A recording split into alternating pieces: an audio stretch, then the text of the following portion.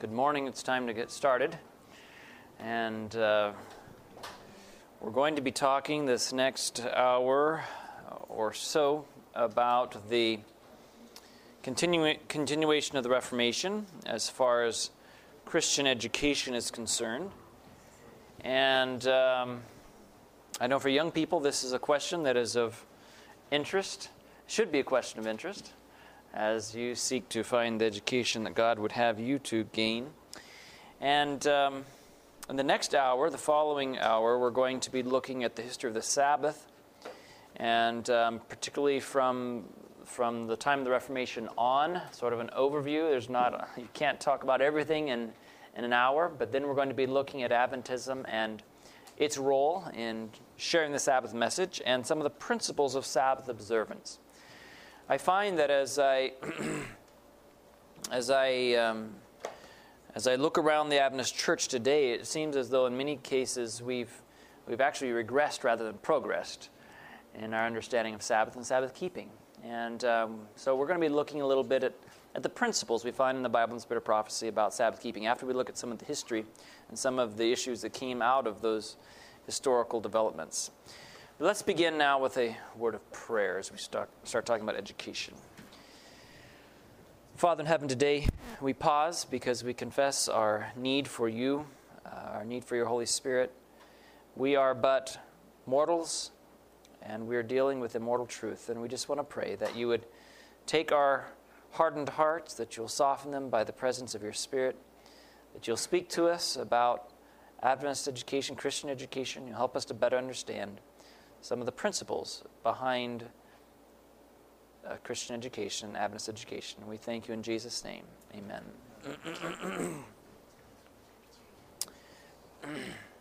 We're talking this week about Reformation, revival and Reformation. And yesterday, we sort of laid the groundwork, if you please, for our discussion about Reformation. I think I should just give a short preamble, sort of reiterating some of those thoughts, since not all of you were here yesterday. Revival and Reformation are two different things, but they have to go together. Ellen White speaks of revival as being a renewal of the heart, a renewing of the spirit, a reorganization of the way the attitude and the spirit and the mind relates to spiritual things. That's a miracle. We call it conversion sometimes, or the new birth, being born again of the Spirit. That's what we consider a revival. And a revival must take place guided by the Holy Spirit. A Reformation, on the other hand, signifies a reorganization of habits and practices and thoughts and ideas. So it's changing more or less the external life to match what is happening on the internal. Does that make sense? And so what she says is revival and Reformation are two distinct things. They each have their separate work, and in doing this work, they must blend. If you have a revival without a Reformation, it usually doesn't last long. It's usually just some sort of a charismatic, emotional type of experience where people cry and people feel feelings of ecstasy or of peace or happiness. Sometimes those feelings can come. Actually, feelings are actually not very safe guides, because feelings can be manipulated. Feelings are often largely a result of simple, for lack of a better expression, simply hormonal responses of the body. I mean, they're neurotransmitters that make us feel a certain way, right?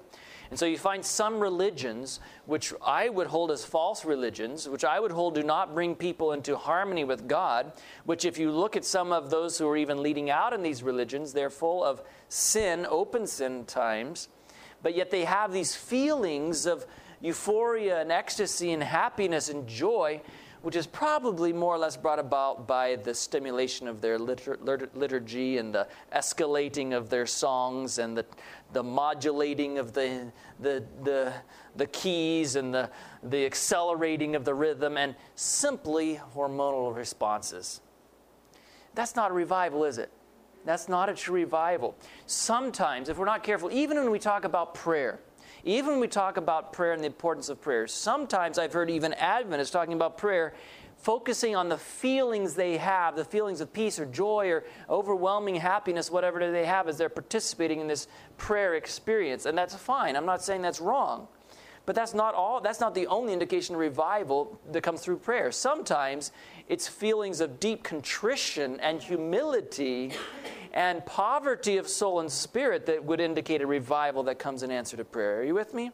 So we can't focus so much on just these feelings, because while a revival may come with feelings, it doesn't have to be dependent upon a certain type of feeling.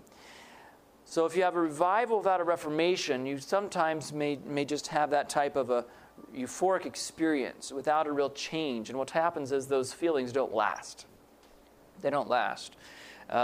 If you have a reformation, a reorganization of the thoughts and ideas, of the habits and practices, the externals of the life, without having a revival, what do you have then? You have change, which is often sort of just formalism. It's cold legalism. That's a good term for it. A reformation without a revival could easily just be legalism. I'm going to change the outside. I'm going to start doing this, this, and this. And some people have enough willpower, I guess you might say, or enough accountability and peer pressure, whatever the case may be, to actually change a lot in their life without having a real revival of the Spirit. And so that's why it's so important these two go hand in hand. Are you with me? So while we want and we pray and we ask for revival, we must be thinking, what are the ways in which we must reform our lives? What are the ways in which our lives have to change? And so I wish there are many things that we could talk about and try to look at from a hopefully a balanced, biblical, grace-filled, balanced perspective between revival and reformation. Yesterday we talked about some of the principles of health reform. And I hope it was helpful. We were talking about some of the principles of how to determine whether something is a moral issue or whether it's not a moral issue. And that doesn't mean that we take moral issue, things that aren't moral issues, and say, well, I don't have to do them, because the Christian who is having a revival in his heart and his life seeks for the highest ideal that God would have us reach, okay? And so, but unfortunately, sometimes in conservative, there have been two extremes, two ditches, you might say, that Adventists have fallen into. One is saying, none of it really matters. That's all legalism, it's all formalism, our relationship's all that is important. So don't worry about the standards. Don't worry about those things, because that's not really important anyway. That's one ditch that we can fall into. The other ditch is to say, everything that Ellen White says in the Spirit of Prophecy about health, about if you're not doing it, you're going to be lost.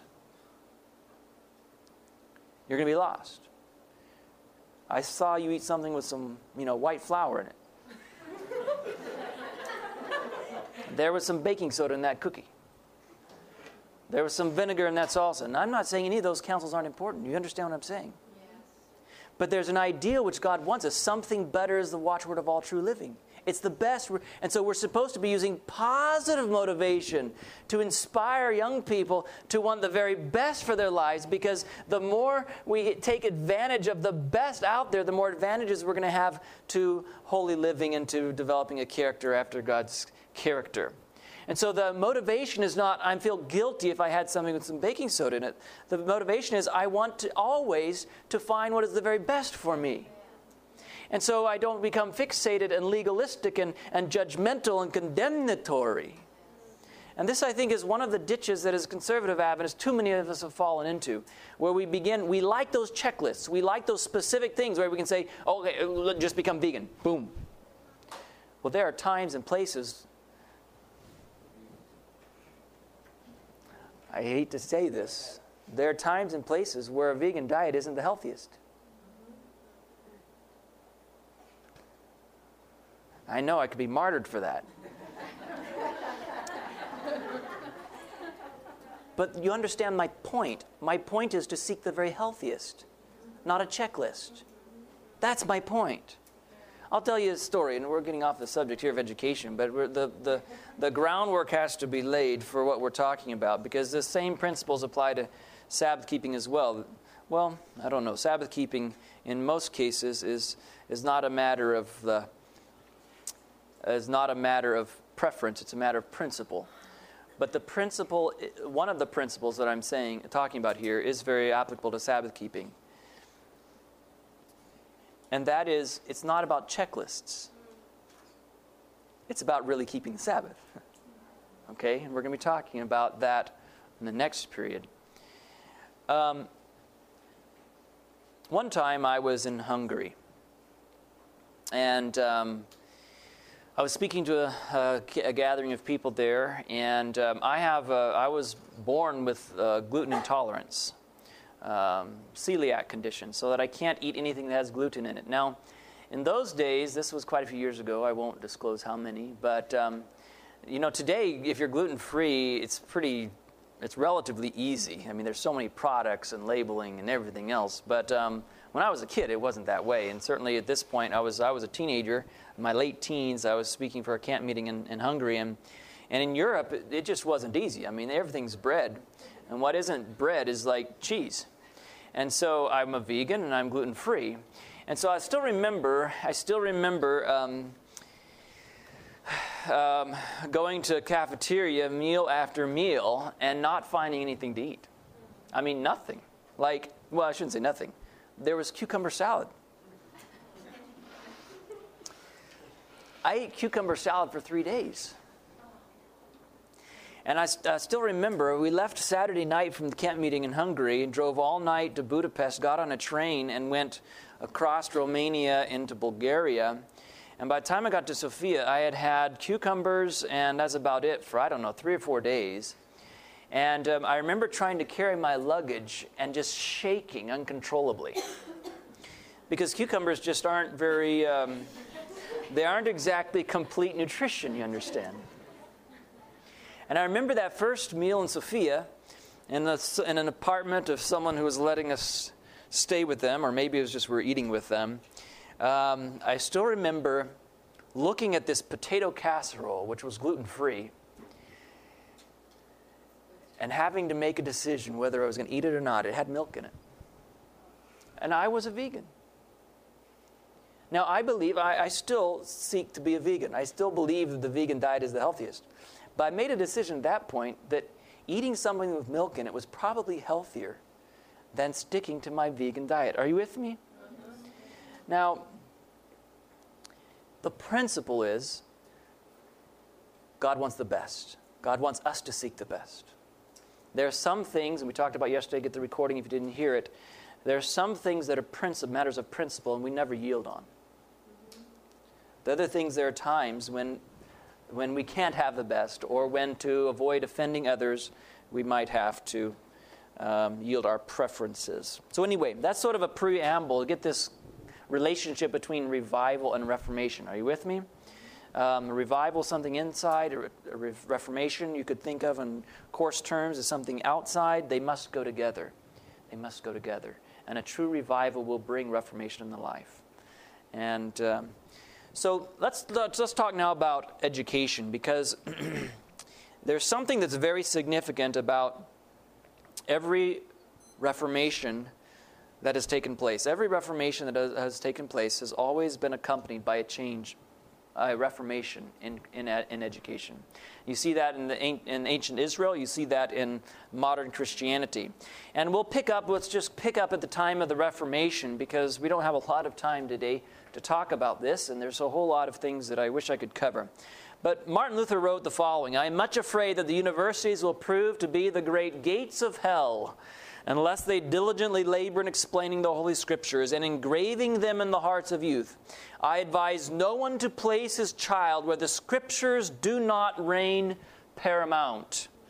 Every institution in which men are not unceasingly occupied with the Word of God must become corrupt."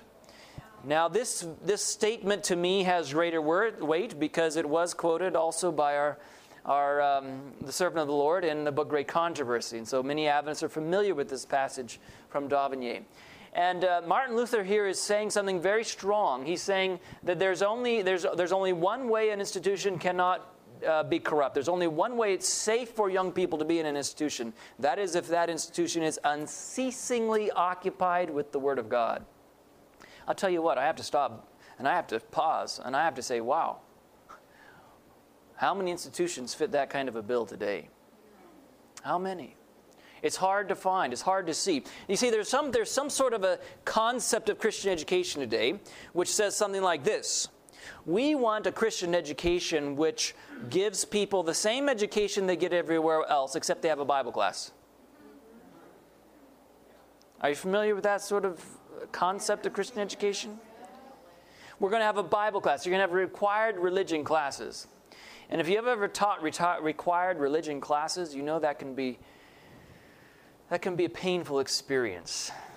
With students who are coming and basically saying, just give me what I need to know to pass the class, to get an A, and that's all there is to it. Because this is the only real emphasis on spirituality they have in their experience there at the school. And Christian education, I'm not just talking about Adventist education. Unfortunately, sometimes our Adventist schools have wandered that direction as well. But Christian education in general has come more and more to be just a regular education with a Bible class, maybe a good environment. Maybe a more Christian environment, hopefully, in some cases. But that's not the way the Reformers envisioned educational reform, is it?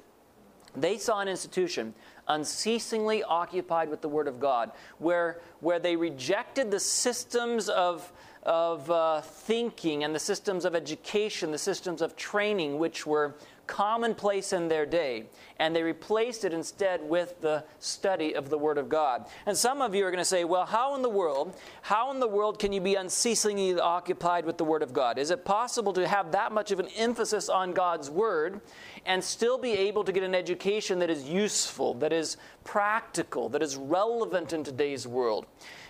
That's a very good question, and it's a question that we could spend a lot of time talking about, a lot of time discussing. But I want to just give you some concepts here as we begin of what the Reformers, I believe, were trying to accomplish. In order to put this kind of a quantity of an emphasis on the Word of God into their educational system, they recognized that something has to come out. Are you following? In other words, we have to be able to sit down like the Reformers did and say, okay, there's 24 hours in a day.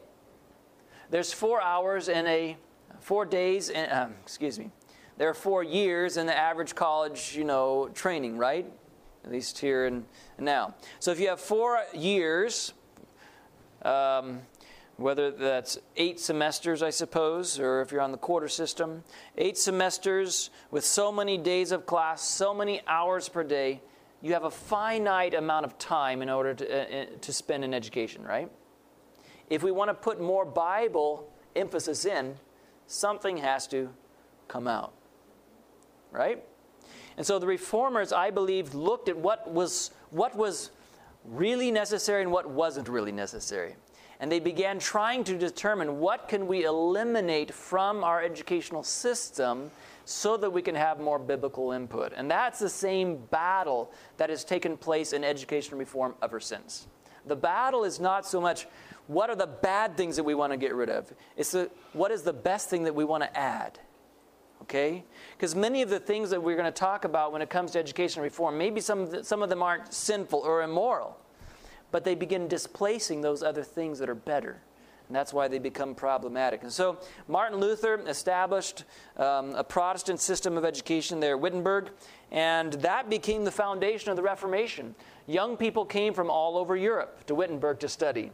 It's interesting, some of them would even come, some of them were Catholic young people studying for the priesthood. And they would come to study in maybe Switzerland or one of the Catholic, Catholic cantons or states there, and then they, unknown to their superiors, they would slip over to Wittenberg and enroll there and get a Protestant education, go back and start teaching the principles of Protestantism. There was a hungering and a thirsting for the Word of God, and the Reformation spread largely on the backs of the educational system, educational reforms. However, educational reform did not last very long in Protestantism. There's a number of intriguing theories and stories. You can give some credit, no doubt, to the Counter-Reformation, which actually targeted the educational systems of Protestantism and sought to subvert them because they recognized the importance of the educational system. I have at home a book called The Secret History of the Oxford Movement, which purports to detail, it's a very old book, it purports to detail the Jesuit involvement in that change which took place at Oxford. So there may be some truth to that, but in any case, the educational systems of the Protestants began to imitate more and more the traditional educational system of Europe.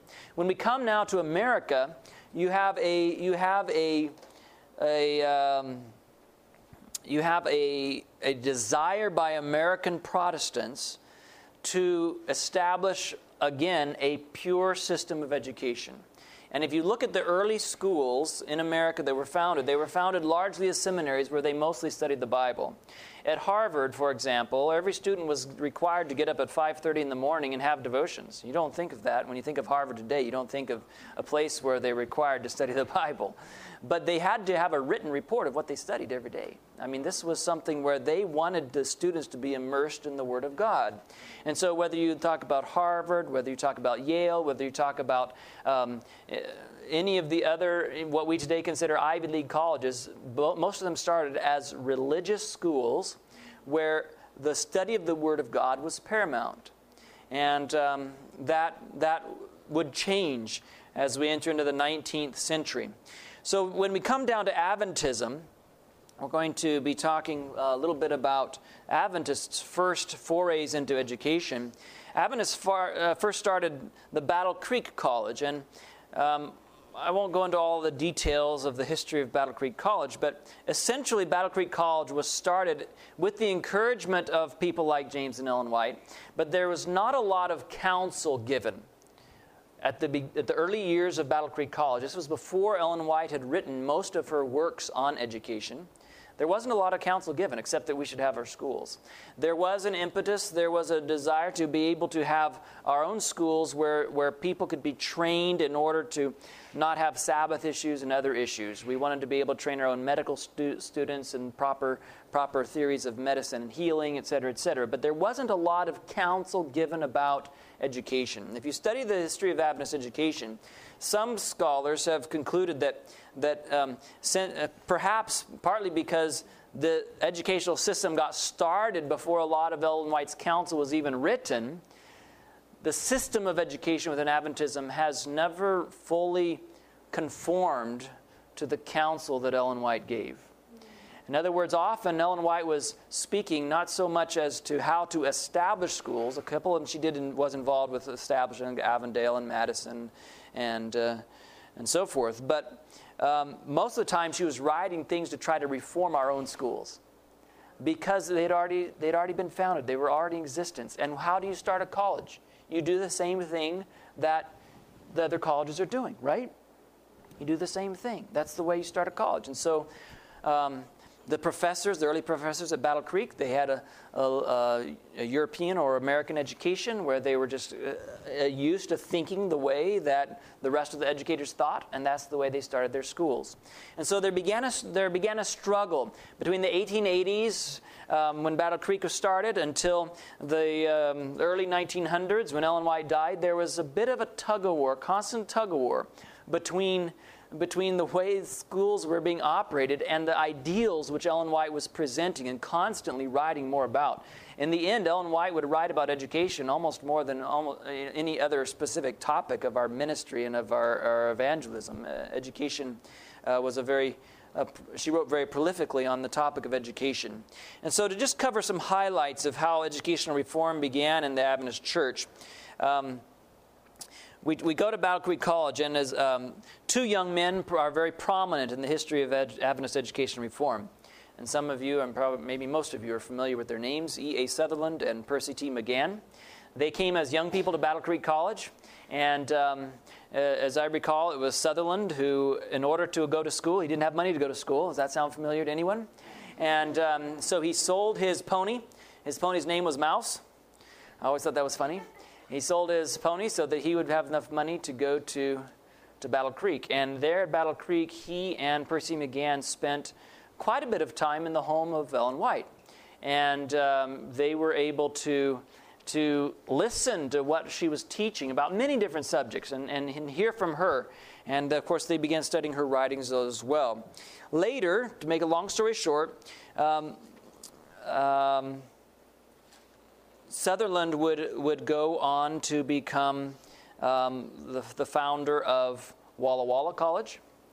And it was at Walla Walla that he began doing some things that the administration really didn't like. Well, actually, he was teaching. I'm sorry, he was teaching still.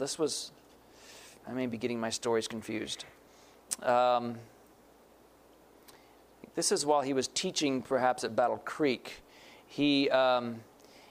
Percy became a vegetarian, and one day Sutherland wanted him to go fishing. They always like to go fishing, and Percy said, "No, I'm not really interested in going fishing." And Sutherland said, "Well, why not? You've always been going fishing before." And he said, "Well, I don't really want to eat fish anymore. I've become a vegetarian." That seemed really strange because most Adventists weren't vegetarian, and the food in the cafeteria wasn't even vegetarian. And anyway, before long, Sutherland became a vegetarian as well. And Sutherland's students in his Bible class began wanting to be vegetarian too. And so before long, they had to have a separate table in the cafeteria for the vegetarians, you see. And after a while, there were more people wanting to eat from the vegetarian table than there were from the regular food line. And the teachers actually got reprimanded. Prescott was the president of the college at the time, and he said, "You know, you're causing a big deal about a non-important issue. You're causing trouble." And the men said, "Look, we're not trying to make them vegetarians. They're just following our example." But it's interesting that after about a year or two, Prescott himself became a vegetarian, and the food articles of meat was removed from the menu at the college, and still to this day, in most of our Adventist schools, meat is not served in the cafeteria. And there are some exceptions overseas, of course, but it's a very interesting history of how just one or two people can make a big difference. That's what we call Reformation. They weren't trying to make a big deal about it. They weren't trying to make people feel guilty. They were just happy people that were living the more abundant life, and others wanted to enjoy it as well, right? And so that made a difference. Well, when they came back to Battle Creek College later, Sutherland would be president of Battle Creek. Percy would also be working in administration. And they wanted to continue implementing the counsel of the Spirit of prophecy at Battle Creek. Now, Battle Creek was in the middle of a city. They had, I think, 7 acres of land. It was not a very big campus, and they didn't have any space to be able to do the things that Ellen White was saying they needed to do. We're going to talk about some of those things a little later. But one of the things was they said, we need to have practical training. And Ellen White said agriculture is the ABCs of education. So we need our students to be able to have some agricultural training. Well, there was no land for agriculture. And so, in a move that was calculated to be very unpopular, I'm sure, Percy McGann and E. Sutherland went out and plowed the ball field and made it into a vegetable garden. And they began to try to implement Ellen White's counsel. Now, how do you think that went across? With the students, with many of the faculty, it didn't go across very well at all. In fact, at every step, Percy and McGann, as they tried to implement the counsels of Ellen White in Battle Creek, they met with more and more and more opposition. And it's really unfortunate what ended up happening. I'm trying to make a long story short here, but what ended up happening is they were opposed and criticized so much that when Percy McGann's wife became sick, Ellen White wrote that it was the stress of those opponents who had criticized her husband so much. In fact, a rumor even circulated that Ellen White herself had written condemning the things that McGann and Sutherland were doing at Battle Creek. And they eventually were able to move the college to Berrien Springs, but there was still so much opposition that finally they went to General Conference. Percy McGann's wife died, and Ellen White says that there will be those who have her blood on their hands because of the vicious tongues that were going about as these men simply try to do what was right. And when they resigned at the General Conference, there are some who said, see, finally they saw the light. They're trying, And Ellen White said, these men are not to be viewed as failures. They have tried to do what God called them to do, and they've done a noble work. And she defended them because of that. But you understand, they were very controversial people within the Adventist church at that time. There were many who did not support the things they were trying to do. And later, worn out and needing some reprieve from the political strain and the rest that came with administration, they spent some time on the riverboat, the Morning Star, with Ellen White and Edson White, and eventually that story leads us to the founding of Madison College, which was one of the schools which Ellen White tried to help shepherd in its founding stages to be a model school following the principles of education that God would have them to follow. Now let's look at some of the counsel Ellen White says about how our schools should be different. Fundamentals of Christian Education, page 289. The teaching in our schools is not to be the same as in other colleges and seminaries. It is not to be of an inferior order. The knowledge essential to prepare a people to stand in the great day of God is to be made the all-important theme. What is to be made the all-important theme?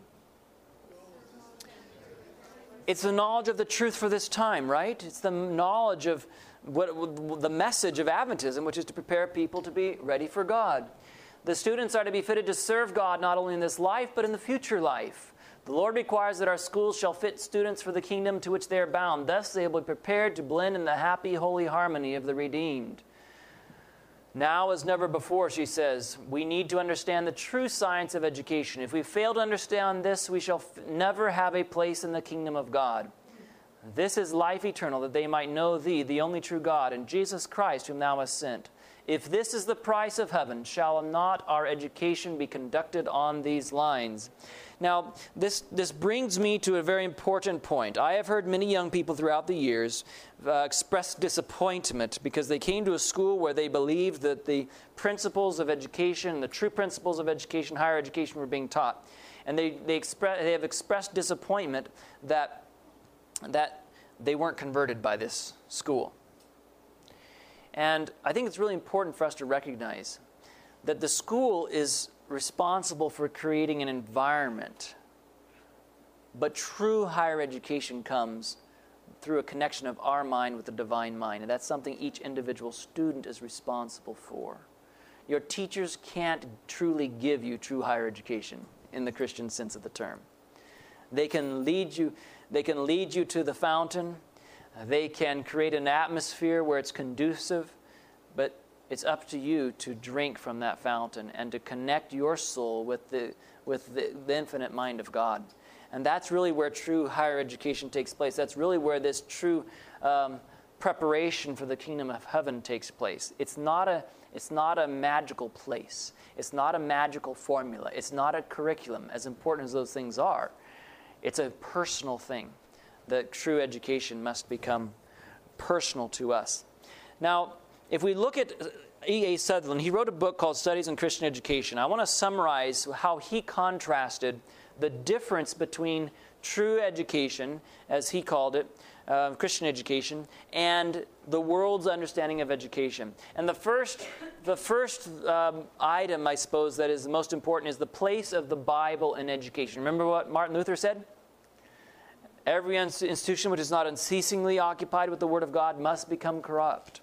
And so the Bible is to be paramount. It's to be the number one authority and guide in the educational system that God would have us to establish. Are you with me on that? And how can we do that? Well, there's a number of ways, and you'll see some as we go on through some of the rest of the list. You'll see how that can be accomplished. But it's not just that your Bible has to be a textbook in every class. It's not just that you can have it's not just that you have a devotional at the beginning of every class. Those are all important things. But where possible, throughout the educational experience, biblical themes should be emphasized. And if in the morning you're studying the Bible on your own, if when you're coming to joint worships and you're singing hymns and scripture songs and you're talking about the Bible, if you have your Bible classes which are not not unimportant, even though we've talked about how that doesn't make it a Christian education. It's interesting, Madison College, which Ellen White said didn't need to be completely changed around to be perfectly fit God's plan, God's ideal. It was close. Madison College didn't even really teach many Bible classes. But what they did have, they had an hour-long chapel every morning where Sutherland or another of the teachers would teach biblical principles, would teach from the Bible. And that was the way that many of them were inspired. As you know, Madison College was not really founded per se to train train preachers. It was really the strength of Madison College was that it trained people with skills to go out and work in secular employment for themselves. But those people had a burden for soul winning and for the truth of the time, so that they went out as self-supporting missionaries all across the South.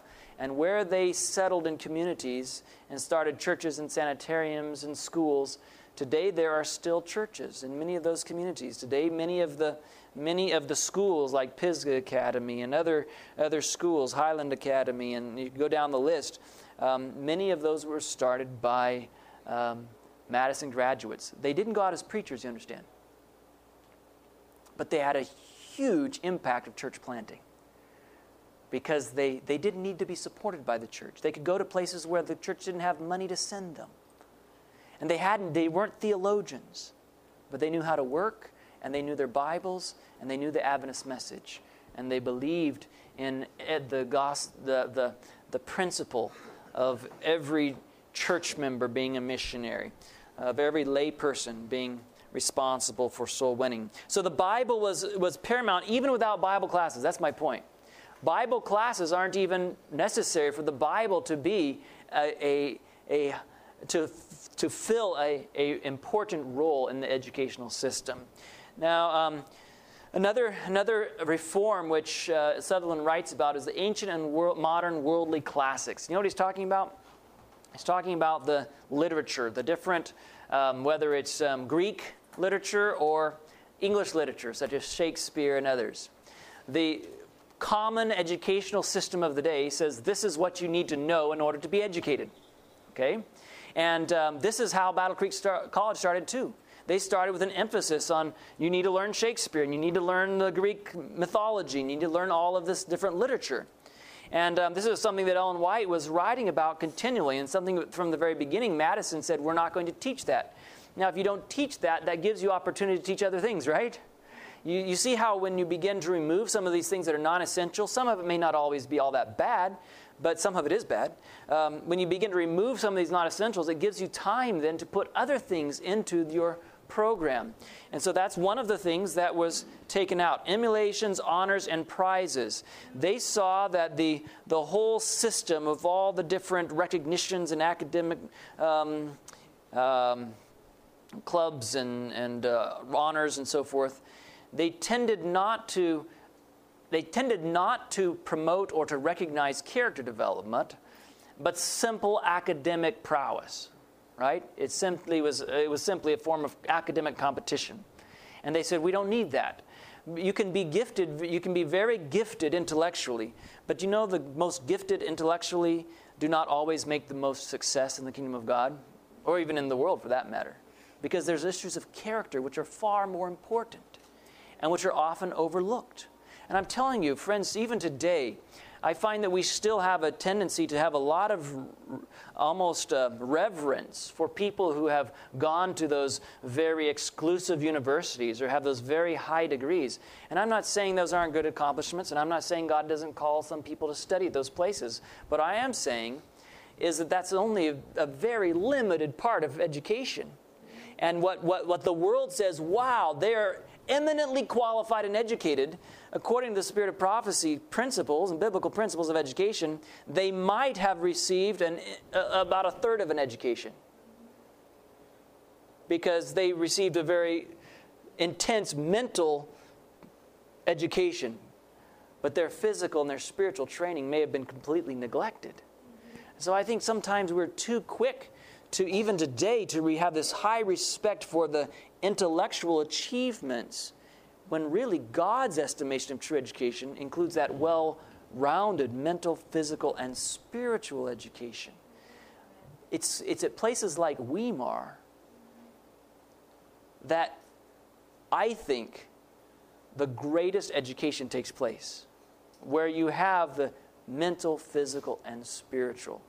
That's why I spent 15 years teaching at Ouachita Hills Academy in college. I'm a firm believer in Christian education. I'm a firm believer that that's the real Ivy League.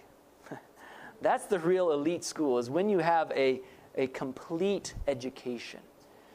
And it produces a product, a graduate, which may not be recognized by the worldly honors and recognitions, but can think and do and perform better than many of these who have received what I call one-third education.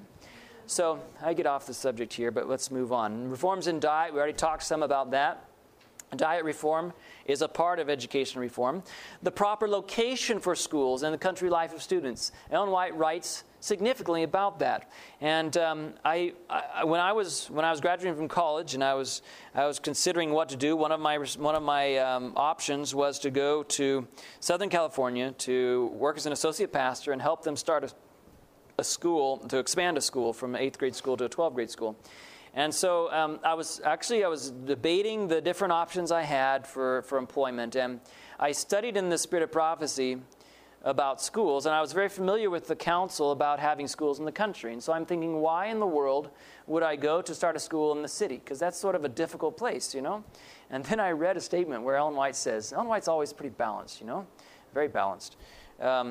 Ellen White says there are some people that can't move out of the city, and for those young people, we need to establish schools in the city to be able to train them. And I said, oh. And it just happened that day that I was praying that God would give me indication, and so I saw that as God leading for me to go and to work for those young people. And but I can tell you it's difficult. It's difficult. I shared with you some of the struggle yesterday. Without a work-study program, what do 14-year-old boys do? They can't sit still. You can't tell them, well, just sit and read your Bible. You know, they're not used to that, and they have a lot of energy. And so even though it wasn't what I thought was ideal, at times I played with them games. I played sports with them because we had no other options, right? And so anyway, we'll move on to some of those a little later. But simplicity in buildings is one of the principles that E.A. Sutherland writes about. Now, sometimes I might think they took it a little to an extreme. When they moved to Battle Creek, from Battle Creek to Berrien Springs, they applied this principle of simplicity in buildings. And the first winter they were there in Berrien Springs, they didn't have any dorms built yet, so they stayed in tents. Have you ever been to Berrien Springs in the winter? That's ultra simplicity in buildings. Tents. But when they did build dorms at Emmanuel Missionary College, as they called it then, when they did build dorms, they did not install any heat. Because they said many of our graduates are going to be going to places to work where they don't have heat, like central heat in their buildings. And so they need to not be spoiled. If we spoil them in college, how are we going to send them out as missionaries? That was basically the idea. So the principle is this. Now, I've spent 2 years at Berrien Springs, and I can tell you I wouldn't have survived, I don't think, if it hadn't been for heat. And I suppose they must have had some sort of local heat in the rooms they were each responsible for maintaining or something. But there wasn't this comfort, of central heat and air and all this that we're accustomed to today. And they wanted buildings to be practical and useful and utilitarian, but not to be luxurious so that people would not go out as missionaries. Manual training and the practical in education. This is very, very, very important, and I wish I had more time to spend just on this topic alone. I believe that Ellen White was far ahead of her day when it came to manual training. Now, we could spend some time talking about the other schools and how they at times, Oberlin College and others, had similar principles of manual training. But Ellen White says some things that are very, very interesting about manual training. One of them in the Book of Education, she says, and I'm paraphrasing here, but it's pretty close. She says that an education derived chiefly from books leads to shallow thought and superficial thinking. That is to say that your mental processes improve when you learn to work with your hands. And that is a concept the world has not yet fully grasped, because they believe to be really successful academically, you need to not have to work. You need to not have to do any of those other things. You just need to focus on those academic pursuits. You need to study. You need to memorize. You need to have your good resources, the library, whatever it is. But academic. And Ellen White says, no, to be really, to develop the brain as it's meant to develop, you need to work with your hands. And a number of years ago, I was listening to an NPR program, and I wish I could find a transcript of it or get a recording of it. I've looked some. I've never been able to find it again. But this program on NPR, they were interviewing an author. And the author's book was something like, the title was like Hands, and the subtitle was their Manual Training's Impact on American Culture or something like that. And I've never been able to quite find it. I've looked, and I found some other books, and it turned out not to be the right books. But he was giving some very interesting statistics. He gave an example of an engineering firm, a large aerospace engineering firm that employed thousands of engineers. And they had a particular hiring procedure where they would go to the best engineering schools. They would interview the top of the classes, the top students in the classes, and then they would hire the select elite engineering graduates from the best schools. And after a certain point, this is sometime in the 80s or 90s, after a certain point, their hiring practices began to fail. What they found is they were hiring engineers, but some of them just were not competent, and they were not capable of doing the work that they were given to do as they were expected to. And so they actually commissioned a study to see what were the underlying factors that made an engineer successful in working for this aerospace company, or not successful working for this company, and so that they could adjust their hiring practices to be able to hire only the engineers which would be most successful. And do you know what the study found? The one thing that the studies found was consistent with all of the engineers who were able to come in, take up jobs, see them from beginning to completion successfully. The one thing they had in common, they had maintained their own automobiles during high school. They had practical training with their hands. Now, who would have thought? These were brilliant people. But some of them were more brilliant on the computer or, intellectually than they were practically. And they found that those who didn't have manual experience working with their hands, they weren't able to perform as an engineers the way they had. And so they adjusted their hiring practices to find students or graduates who had practical skills, practical training in their background. Isn't that interesting? This is like 100 years after Ellen White writes these things. And it's being demonstrated to be true. So manual labor is very, very important. And I can say, I don't know a lot about a lot of other schools, but I can say from my time at Ouachita Hills, we have had a work-study program, of course, from the beginning. And probably similar to here at Weimar, we have half a day in classes and half a day in work. And some people would say that is going to give students an academic disadvantage. Okay? There's less time in classes, because that's about almost 50% less time in classes than a typical school would have. Besides having half a day and half a day, one of our days, 1 day a week, 1 out of 5, so there's actually only 4 class days for academic classes, half a day. The other morning or afternoon, the other half a day is spent in what we call vocational training, which is a class itself in one of those areas. So it might be in cabinet making, or in electrical work, or construction, or dressmaking, or food nutrition, or whatever the different practical skills are. But that's 1 half of a day out of the 5. So you're only left with 4 half days for your classes. Besides that, we're a small school, and we don't have all of the lab facilities and all the library facilities and all those things that are understood to be the most important for academic excellence, right? And so the conventional wisdom would tell you that students are going to suffer academically. Oh, add to that, we spend, our students spend a lot of time on mission trips. Many of them will go on 3 or 4 mission trips during their 4 years there, which is going to take out weeks of their schooling, which is, it's academically challenging to keep up with classes when you're not even there. And so all of this would add up to say, you should be suffering academically.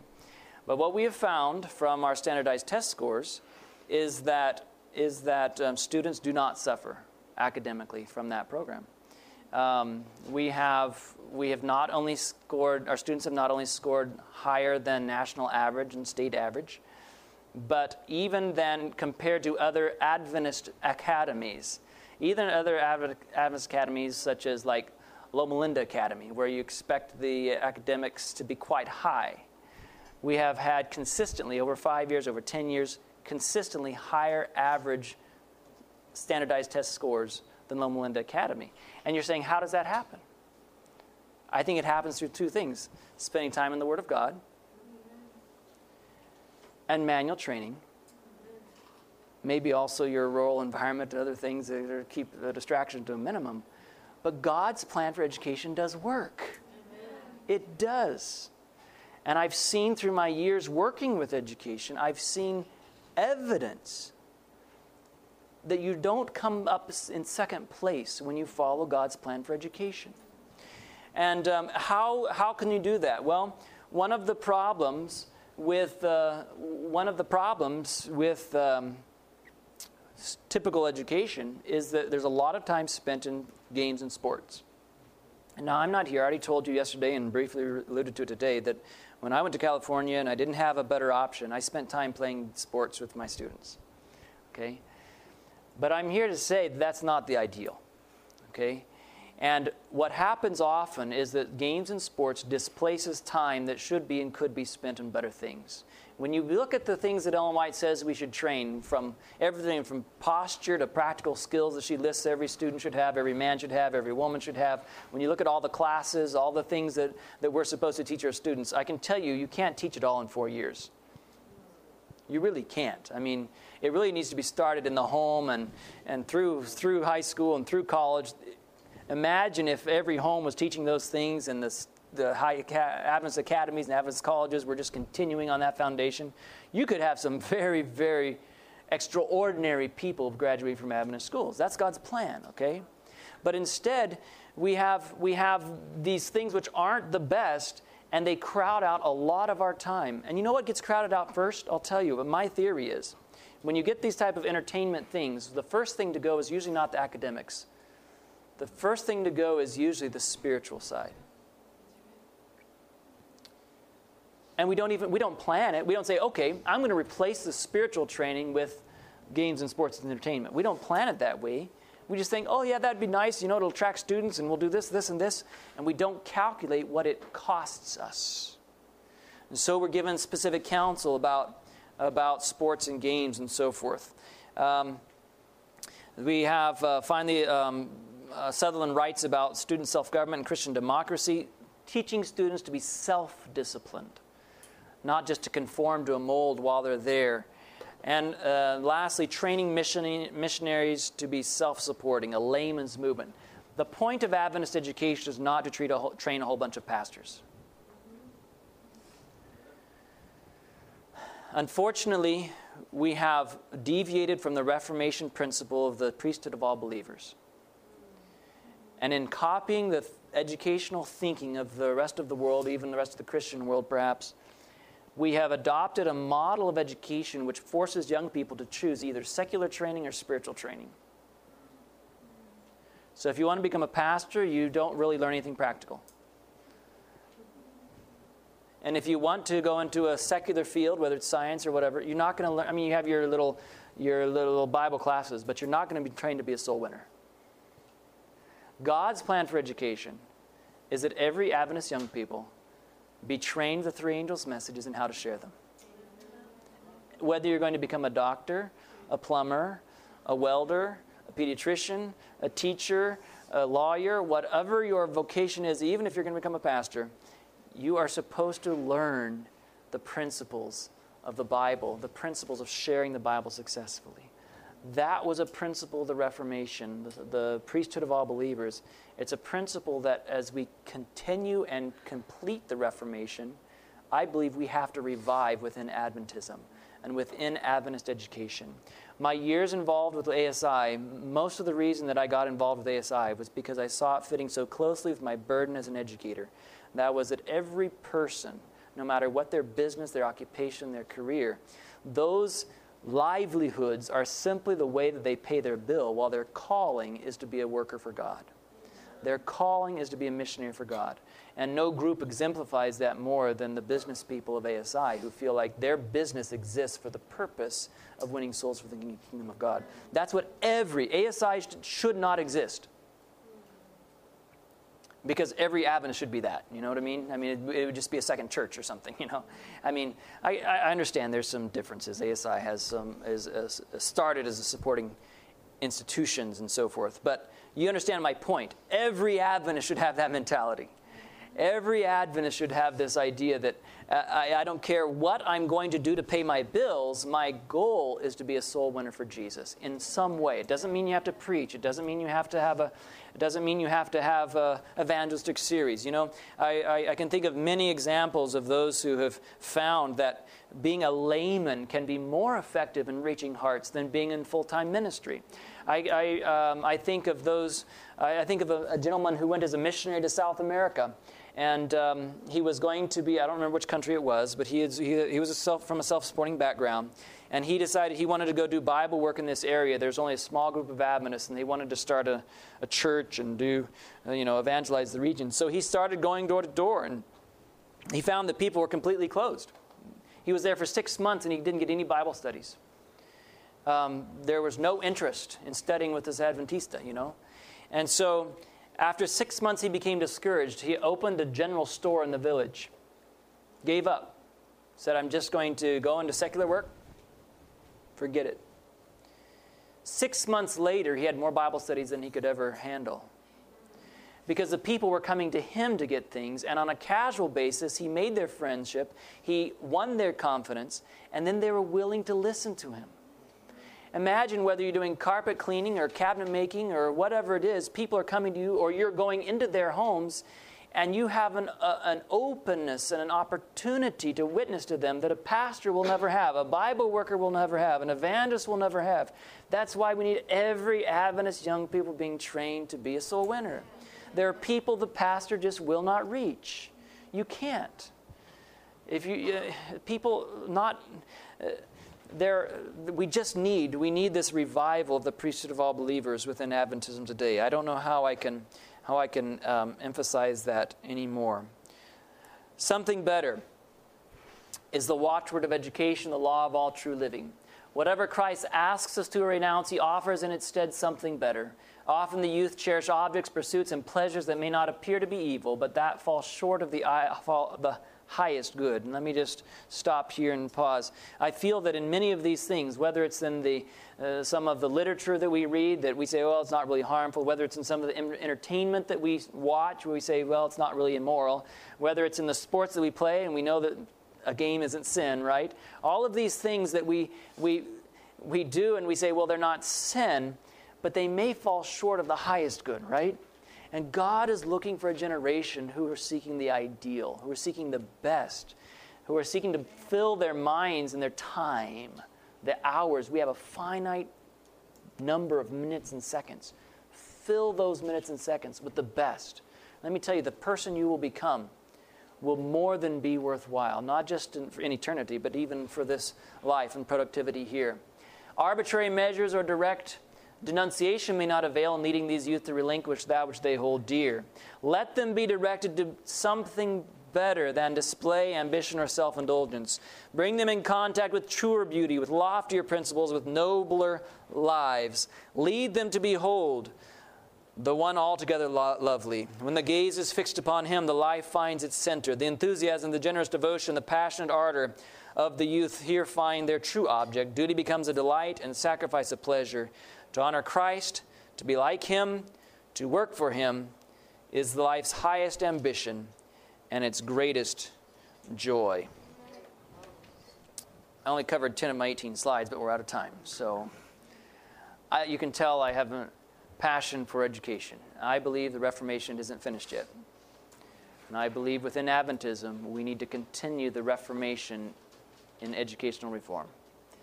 And it's not only an institutional thing, it's also an individual thing.